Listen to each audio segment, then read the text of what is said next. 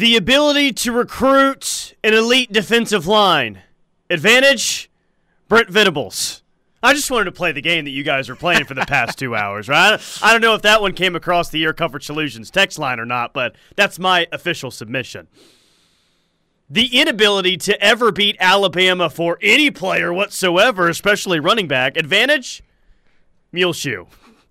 I see no lies. Yeah, I'm 2 for 2 so far, which I'm sure as many texts as you guys got the past 2 hours that someone else beat me to both of those, but those still stand true today as another recruiting weekend is coming up for OU football, which David Hicks was not able to make it to the Kent State game.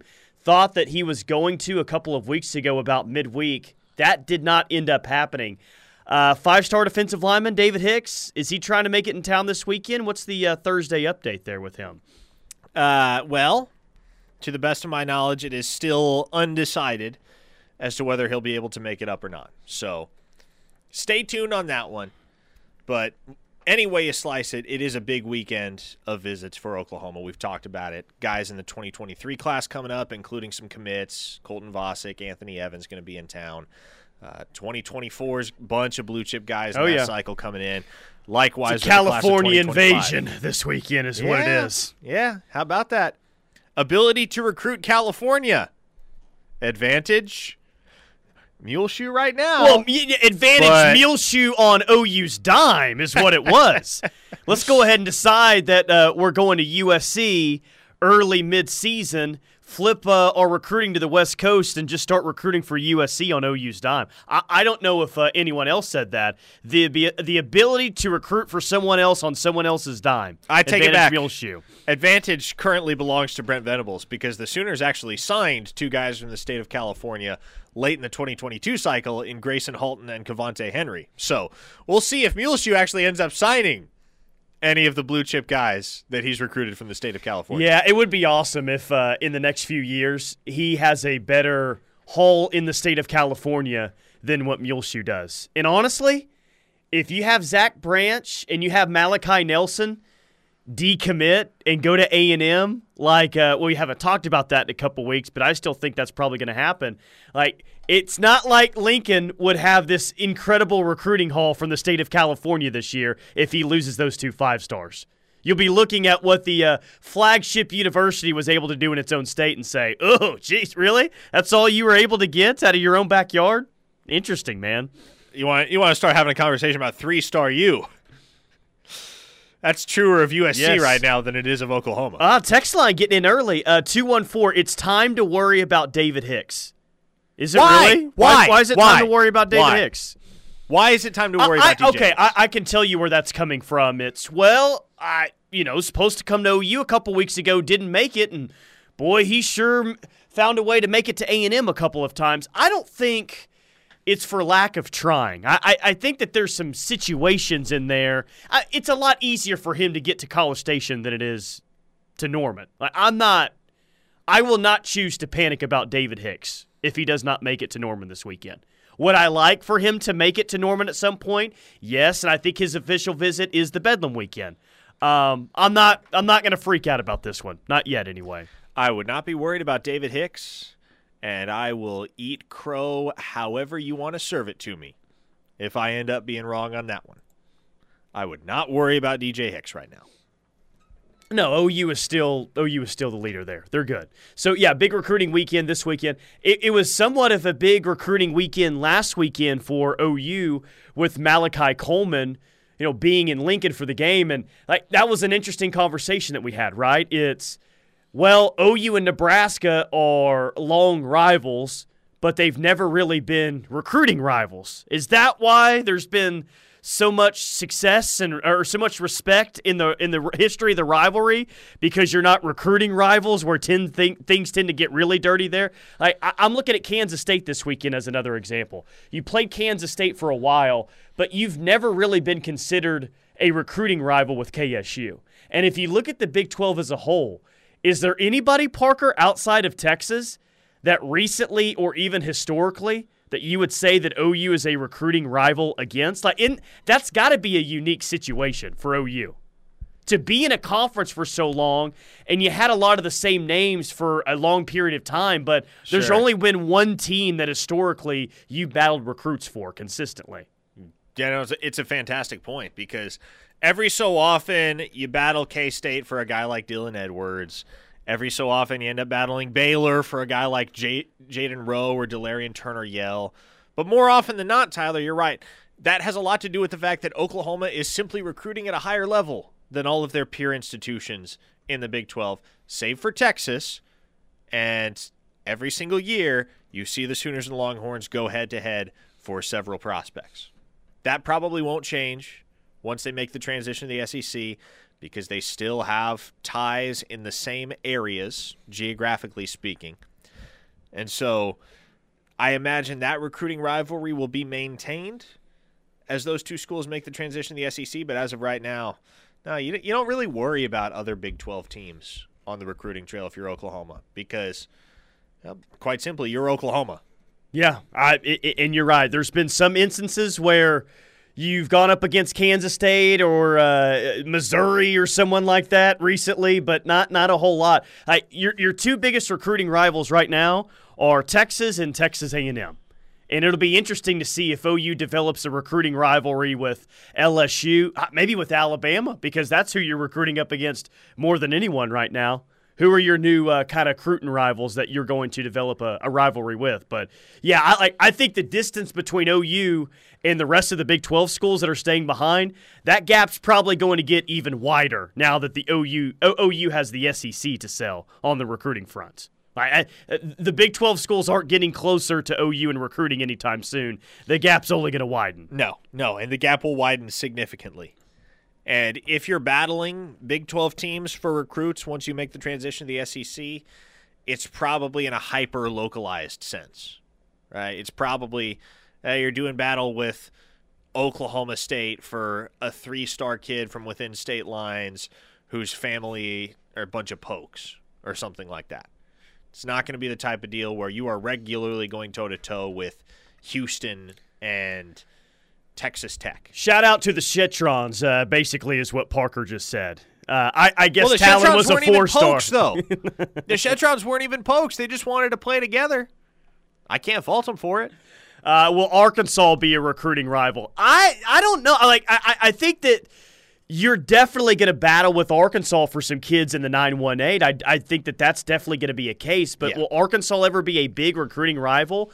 In some spots, you'll recruit against them, but you're not going to find yourself – when you're talking about the high-level 4- and 5-star guys, you're probably not going to see Arkansas there on the reg.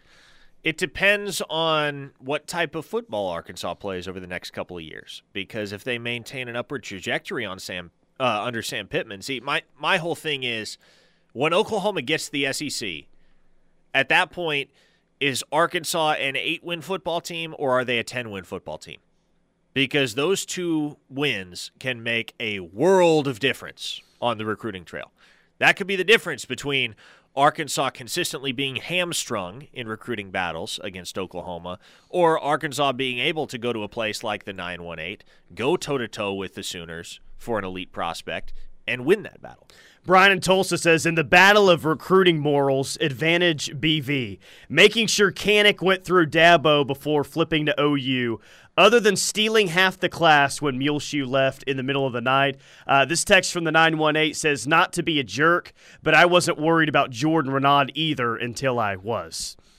Well, there was never a point in time. Well, I guess here's how I need to draw the line there. The difference between the Jordan Renaud recruitment and the DJ Hicks recruitment is that with Jordan Renaud, the Sooners were going toe-to-toe with Nick Saban. For DJ Hicks, they're going toe-to-toe with Jimbo Fisher. And if you've been paying attention to the vibes down in College Station, they are less than immaculate right now. That extends beyond the locker room. That extends onto the recruiting trail. That extends to the whole NIL conversation. Texas A&M is a much less desirable place right now than it was a year ago at this time. Yeah, they've got a real interesting 3 weeks coming up here because they have, what do they have? They got Arkansas and Arlington coming up. I think they go to Mississippi State, and then they got to play Alabama. Like, here's A&M season right here, the next 3 weeks. If they somehow find a way to go 2-1 in the stretch, then they're going to be all right. Got a chance to win, 9 games, go to a decent bowl game. But if they go 1-2 or 0-3, woo! Didn't they lose to Mississippi State last year? They lost to Mississippi State, Ole Miss, and LSU, who was terrible. But all we wanted to talk about in the offseason was that Alabama win, and that's why we propelled them to a top 8 team before the season started, based off of one game when they were, an 8-4 football team last year. The hottest of takes that you will hear from me this week. Texas goes 0-3 in that stretch. A&M goes 0-3 in that stretch? A&M's. Yeah. Excuse me, yes. Texas A&M. The fighting Texas Aggies go 0-3. They are favored to win over Arkansas this week, but I'm not real sure how A&M is favored to win that football game. But, okay. Hey, I don't hate it. I will guess that they go 1-2 in this stretch, but me likes the thought of going 0-3 right here. So I like that hot take. I just don't know if it's as hot as the text line today starting to all of a sudden be concerned with DJ Hicks. I agree with previous texts about DJ Hicks. Sound the alarms now, money talks. I didn't think that this was the day, September 22nd, where everyone started to get nervous about this, but I guess here we are today. And why is that? Because he hasn't made it to Norman in quite some time? Is that? I mean, it's been a couple of months, I guess. But it hasn't even been 2 months. It's been like 6 weeks since DJ Hicks was in Norman. There's a very good chance he will be in Norman this weekend. Not confirmed, but there's a chance. There's a chance he will be back in Norman for another unofficial visit in October, and his official visit to OU is currently scheduled for November. So, here's the question that I would pose to the Air Comfort Solutions text line and those listeners that are quote-unquote sounding the alarms on DJ Hicks. What would alleviate your concerns? Showing up to Norman. That would be it. If he shows up to Norman on Saturday, everyone's like, yeah, that's right. We got him. We got him. DJ Hicks went to College Station to watch A&M get beat by Appalachian State. You think that was a great advertisement of all that Aggie football has to offer? Hey, and we know the A&M media, all right? The A&M media is a lot like the A&M fan base. If there was a change in heart for DJ Hicks, if there was a real change starting to happen, Parker, I guarantee you we would start hearing that, A&M is back in this thing for DJ Hicks. If he was the leader there, I assure you we would hear that. We would start to hear Steve Wiltfong say, hey, some interesting – think about what Steve Wiltfong of 24/7 Sports has been putting out. He hasn't been putting out hints or anything that A&M is trending back to be the leader. He's putting out hints that the decision date for David Hicks might move up. Everything that he's put out recently has indicated that OU, not only are they leading, but the lead continues to get stronger and stronger over the past few weeks. And just think about the timeline of everything that went down. A&M loses to Appalachian State on Saturday. Steve Wiltfong writes the words, decision could be moving up for DJ Hicks on Sunday. Yes. It's all good. Hey, just relax, all right? I know some of you are nervous about past recruiting losses and, you feel like you've seen this before. We all had that same feeling when Trey Palmer caught the touchdown pass in Lincoln, Nebraska last Saturday to go up 7-0. We all thought, oh, God, yep, I've seen this. We're in it for a dogfight today. And then OU scored 49 unanswered. All right? And everyone was impressed about the game. Same thing here, man. You don't have to use past bad experiences to make you feel nervous about this. It's all good. As of right now, things can certainly change, but as it stands right now, OU's in a good spot here. No worry. Do people understand how ugly things are getting at Texas A&M behind the scenes?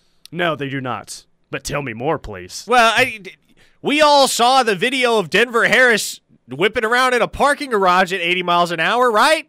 That's the culture Jimbo's building, folks. I love it. 405-651-3439, Air Comfort Solutions text line. Keep it locked right here on the Ref. More Cruton, more college football on the other side. We're the home of Sooner fans.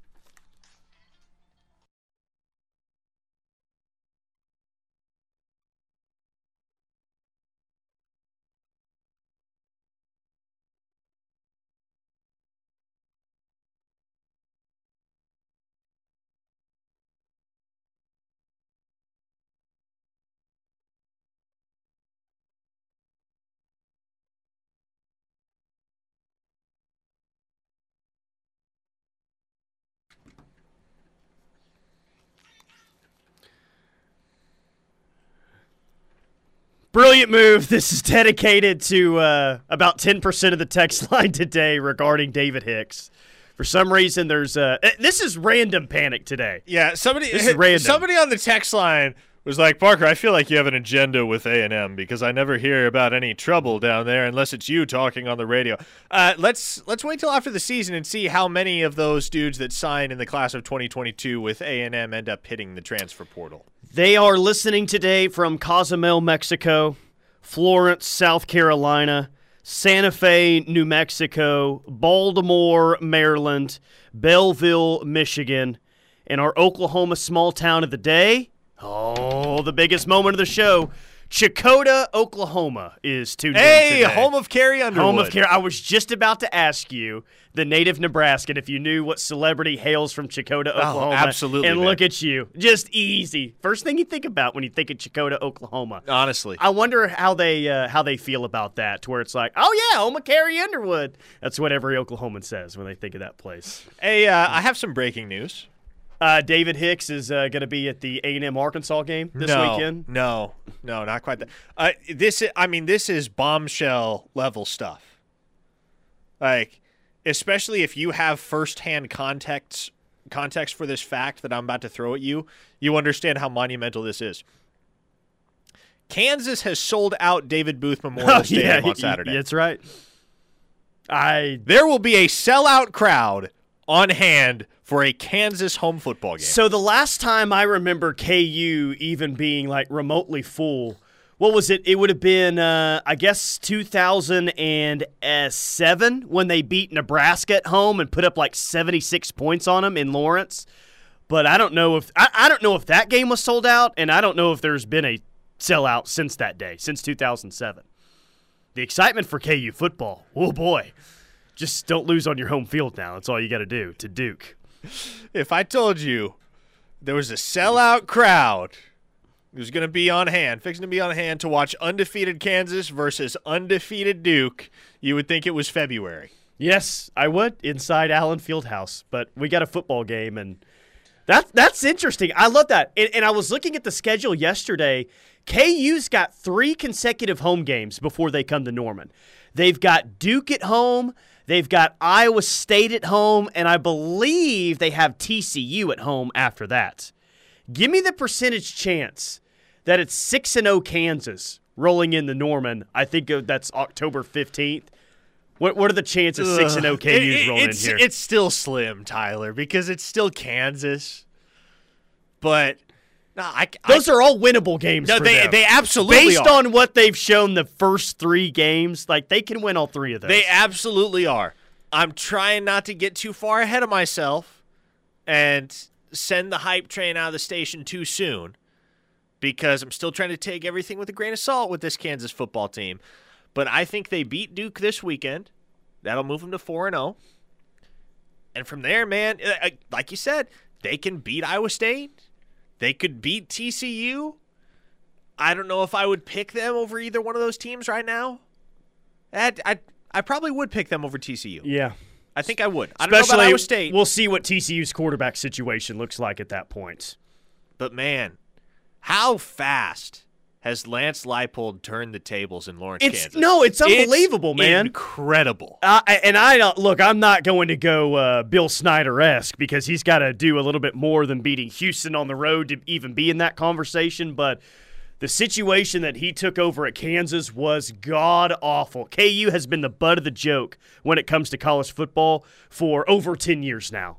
And to get them in a bowl game in his second season would be one of the best coaching jobs we've seen here in a while. And as much as I respect Nebraska, and as much as I would like to see Nebraska at least get back to a respectable level, I still would laugh when they're going to go ahead and not hire this guy immediately after a 5-1 start and go hire old Bill O'Brien instead from Alabama.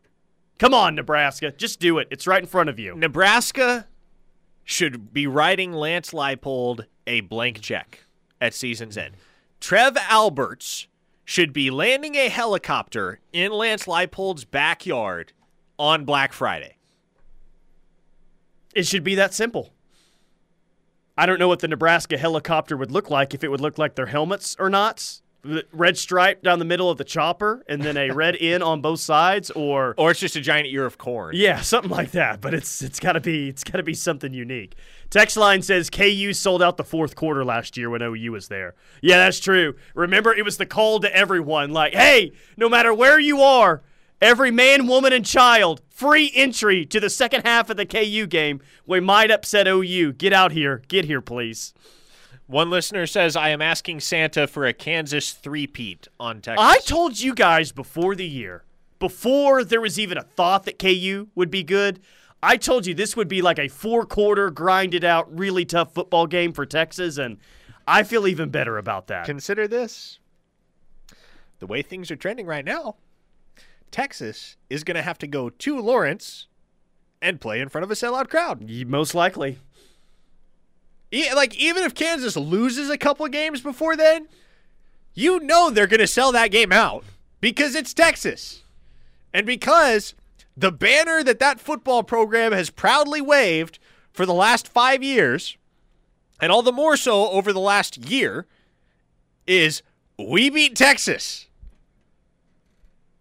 KU's going to be back before Texas. KU may be back to a bowl game before Texas. Actually, I think Texas is probably going to actually make it to a bowl game this year. But will KU get to a better bowl game than Texas? That would have been a hot take before the year, but it is a very realistic situation right now. Brian in Tulsa says, hottest of all takes, OU versus KU in the Big 12 championship. Let's go. I'm ready. Hey, give me all of that action.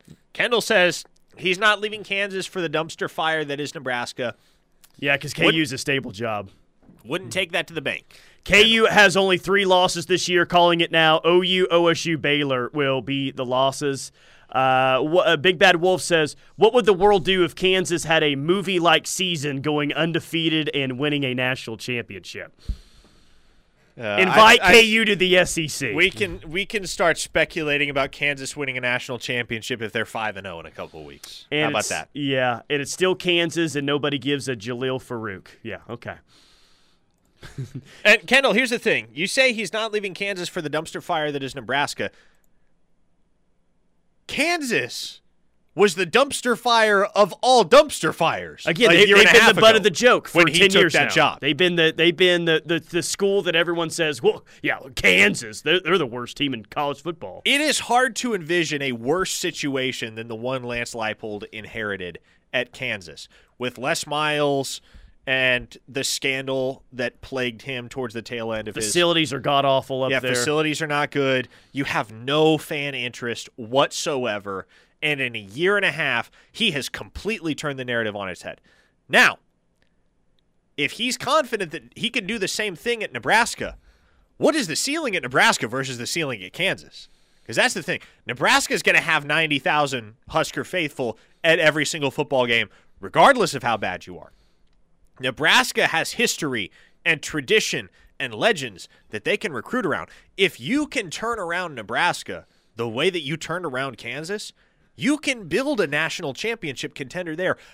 I don't know if you can do that at Kansas. Yeah, so apparently the names that we heard yesterday, Lance Leipold was on that 3, right, with Matt Campbell and Bill O'Brien? Yes. I wonder if Nebraska right now they're saying, all right, good start, Lance Leipold, but don't win too many games now. Don't go like 9-3 or anything crazy, because whatever big job has opened up this offseason, it's probably going to be a better job than Nebraska, and Lance Leipold can probably go there instead of Lincoln. Yeah, KU better be prepared to pay up this offseason, because I promise you Nebraska will not be the only program that's ringing Lance Leipold's phone. Yeah, Auburn's probably not smart enough to do that. They'll go back to the Mountain West and get some unproven head coach like they did the last time out of Boise State. Is Boise State even in the Mountain West anymore? Yes, it is. Okay, that's what I thought. But it seems like those Mountain West and WAC teams have moved so much over the past 10 years. Is the WAC so. still a thing?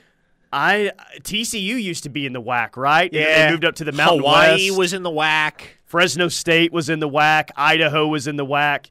Idaho's State. not even FBS anymore. No, they demoted themselves. The Kibbe Dome is down to the FCS, which is really, really sad. By the way, Brian said earlier before the show started, good one for you and Thune today on Locked In. How does the 1-year ban for LSU affect OU recruiting? Well, the effect on it is Wait. So now we can cheat? We can do some illegal things and really not be punished whatsoever by the NCAA? LSU got absolutely nothing today. Would you even call that a slap on the hand with what LSU got today? Barely. I mean, jeez.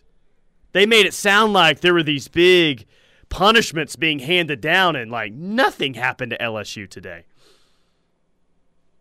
It feels like we talk often about how, this school's about to get lit up by the NCAA with sanctions, and then it never happens. Yeah, who's the last school that's really been lit up with sanctions? Penn State for Penn the State, Sandusky scandal. and that was in 2012 when all of that broke, so it's been like 10 years ago, basically. I mean, we were hearing forever about how Miami was going to get it. I guess USC got some punishments after Pete Carroll left, but yeah, man, we've been hearing about it forever, and just toothless tiger is what they are. And I think a whole lot of schools took notice today saying, that's interesting. That's all that happened to LSU. We can kind of play this game and not get much of a punishment. Okay, that's interesting. 405-651-3439 is the Air Comfort Solutions text line. More Cruton, more OU football on the other side. Keep it locked on the Ref.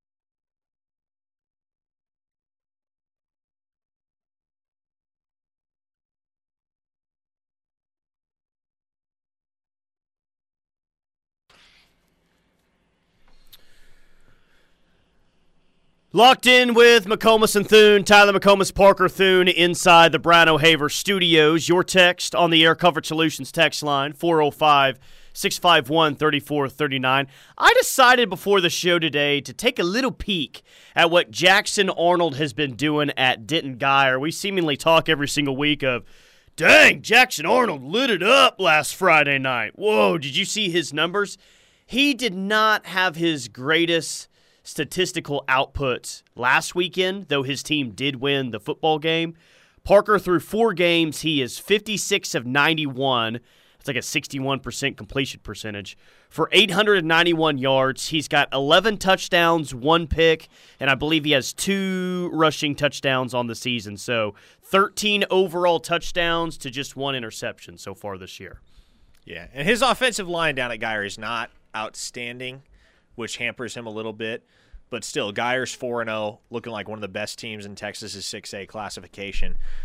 Jackson Arnold is a very good football player. And if you haven't gotten the chance to watch him or at least see the highlights, do yourself a favor, because that is OU's QB of the future, and he is a stud. Yeah, gets the ball out really quick. You know, some guys just have the ability to, you know, when it comes out of their hand, you can see a lot of zip, a lot of pop off of it. Like he looks the part. I mean, obviously he's a 5-star quarterback. He's going to look the part, but quick release is, I guess, the first thing that I noticed about him, Parker Thune.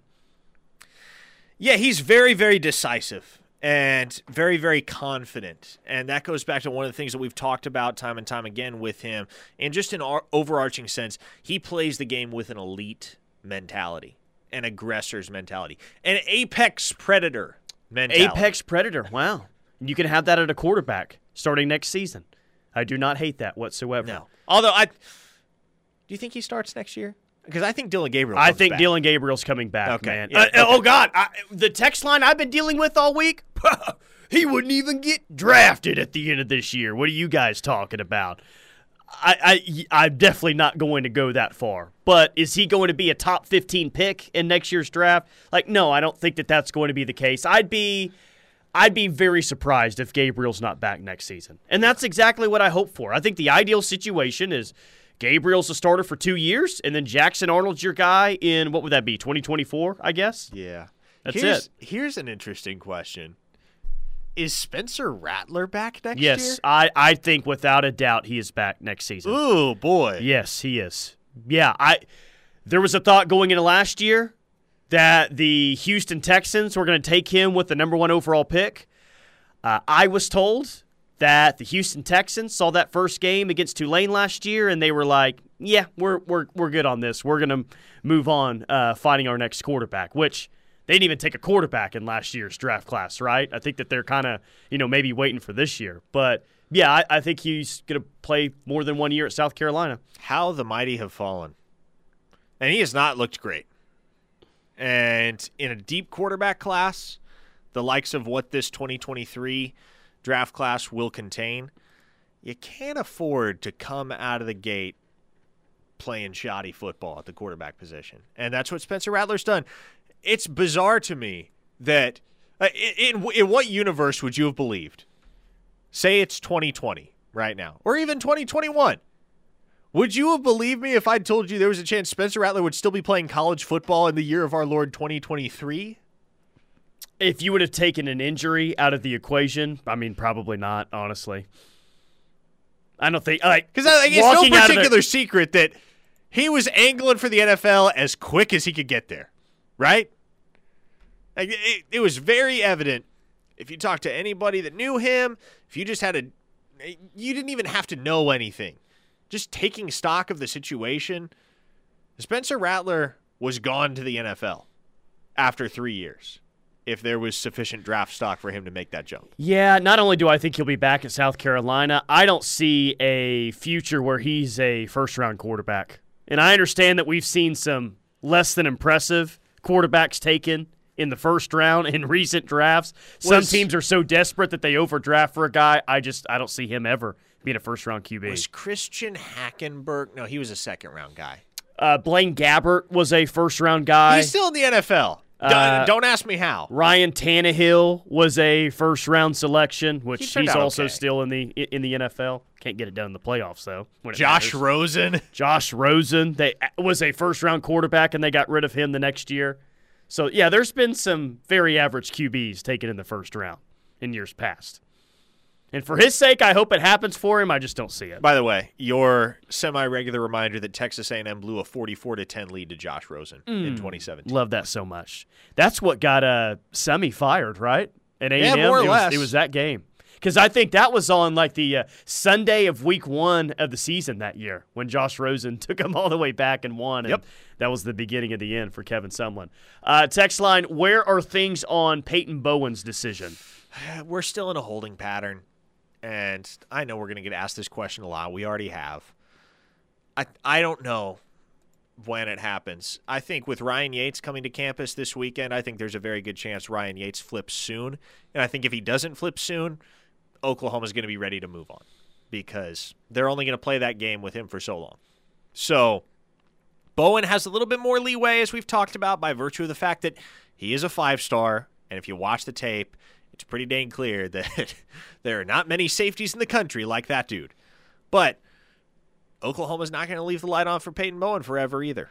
So not a Motel 6. It's not how they operate recruiting. If we are still sitting here on Halloween and Peyton Bowen is not yet committed to the University of Oklahoma, at that point, I believe that if Brent Venables and company haven't already moved on to Plan B, they will be on the precipice of doing so. Yeah, I think so. Like, if we get to November and it still hasn't happened, it's, all right, dude, either it's going to happen or not, or we got to find someone else. In terms of, like, decommits from this class, because for some reason I still get questions on, hey, it's a nice class right now for OU. Boy, they are inside the top 5, just outside the top 5, whatever. But how many decommits are we looking at until signing day? Man, maybe I'm totally wrong about this one. I could end up looking like a moron when it comes to this take. I just don't see any imminent decommits whatsoever from this class. Maybe there will be one.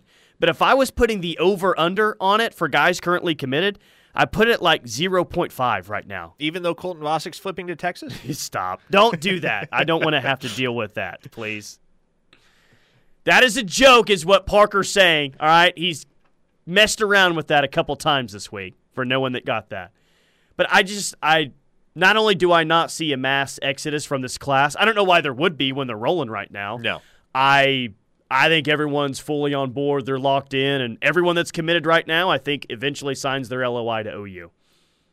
I don't question that at all. And that's been consistent. That's not like just a now feeling. That's been consistent over the past several months. Like, there's only been, one or two guys that we've ever mentioned, Parker, for a chance at a decommit. And that was really like, yeah, we don't think it's going to happen, but if there was a guy that was going to decommit, here's a 3-star receiver in their class. Here's maybe Jaquays Petaway that might think about it, but that's been a thought now for several months. Is OU's class is going to stay intact with the guys they have now? You think about it, since the beginning of the Brent Venables era in Norman, Oklahoma, there have only been 2 decommitments. Correct me if I'm wrong, but as my memory serves me, there have been only 2 decommitments. One was DeAndre Moore, because the staff simply decided, you know what, we're good. Is he visiting Texas? He is visiting Texas. Yeah. Yeah, that's the thing. The other, of course, was Ashton Cozart. And I think that's when anybody that was committed to and or seriously considering Oklahoma came to the realization that, oh boy, I better be serious about OU if I lock it in, because Brent Venables doesn't play these games. No, and you really haven't heard any rumors whatsoever of any potential decommits ever. Have we talked about the fact that Ashton Cozart started hitting Oklahoma back up at one point?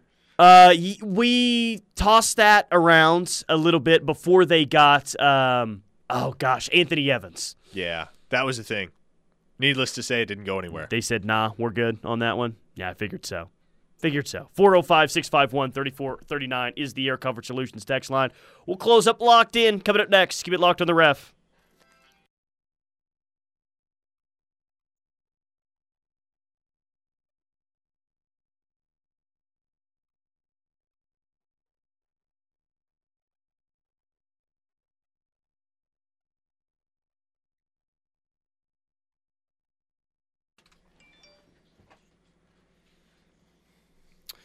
Final segment of Locked In. Tyler McComas, Parker Thune. We're inside the Brown O'Haver studios.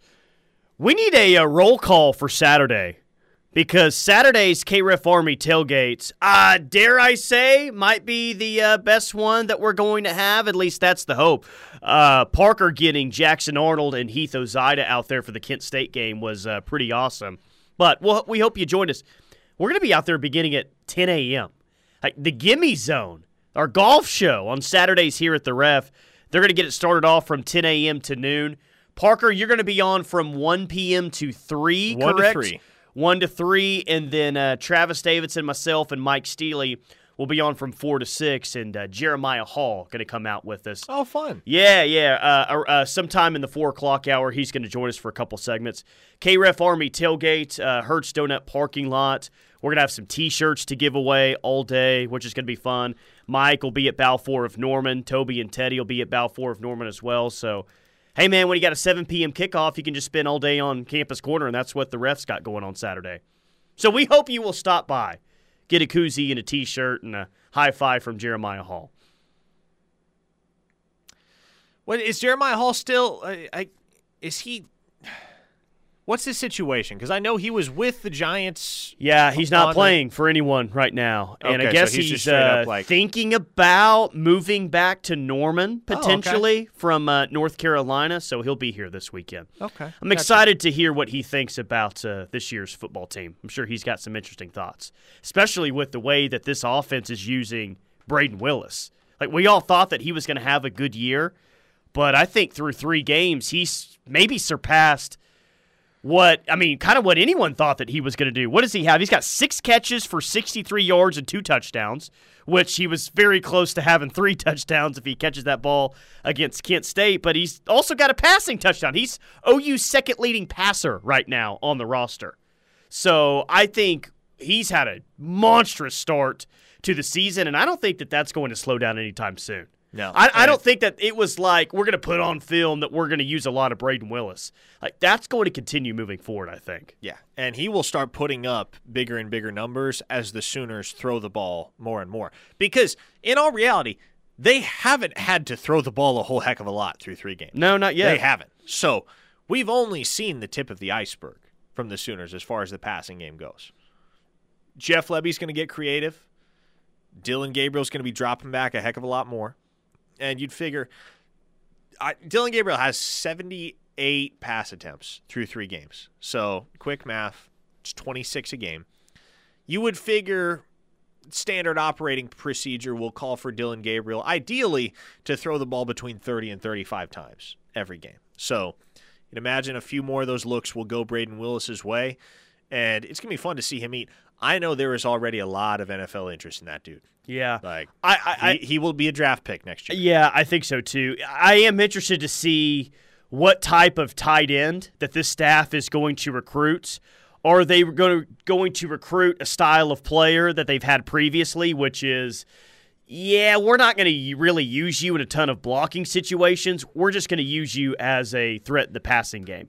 Do they want more of that type guy, or do they want an all-around player that can do both things, put their hand in the dirt, block? Do they want more of a Daniel Parker type tight end, or do they want more of a Grant Calcaterra type of a tight end? Yeah, no, it's going to be more of the Calcaterra type. And you look at the 2 guys that they are actively recruiting in the 2023 class right now. One of them's already committed in Cade McIntyre, but you look at Malachi Coleman as well. Both of those guys are raw, versatile, projectable, athletic specimens.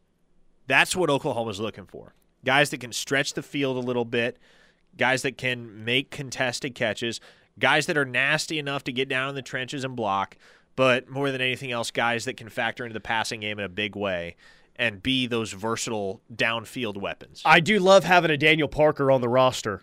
His ability to put his hand down in the dirt, off the edge, and block. But, I think some people just thought that was going to be his only contribution to the team this year. And if you watch the first 3 games, that's been wrong. The play that he made against Nebraska, the second effort that he showed to get to the first down, that boy's strong. I was like, wow, I like that quite a bit. I like that a lot. He can catch the ball if need be, Daniel Parker. I don't think he ends up having 7 touchdowns on the season or anything crazy like that, Parker, but he'll get a touchdown at some point. Oh, yeah. Important to remember, that's a converted defensive end as well.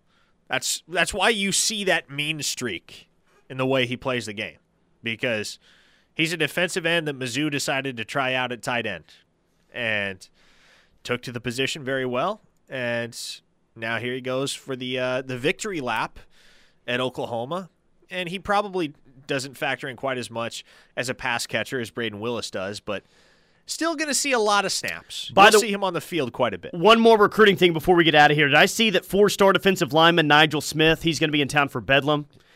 He'll be in town this weekend, too. He'll be in town this weekend? Yeah. We had him on the post-game show at Yo Pablo, right? After the spring game? Look at us, man. Just all the guests before and after the games. It's crazy.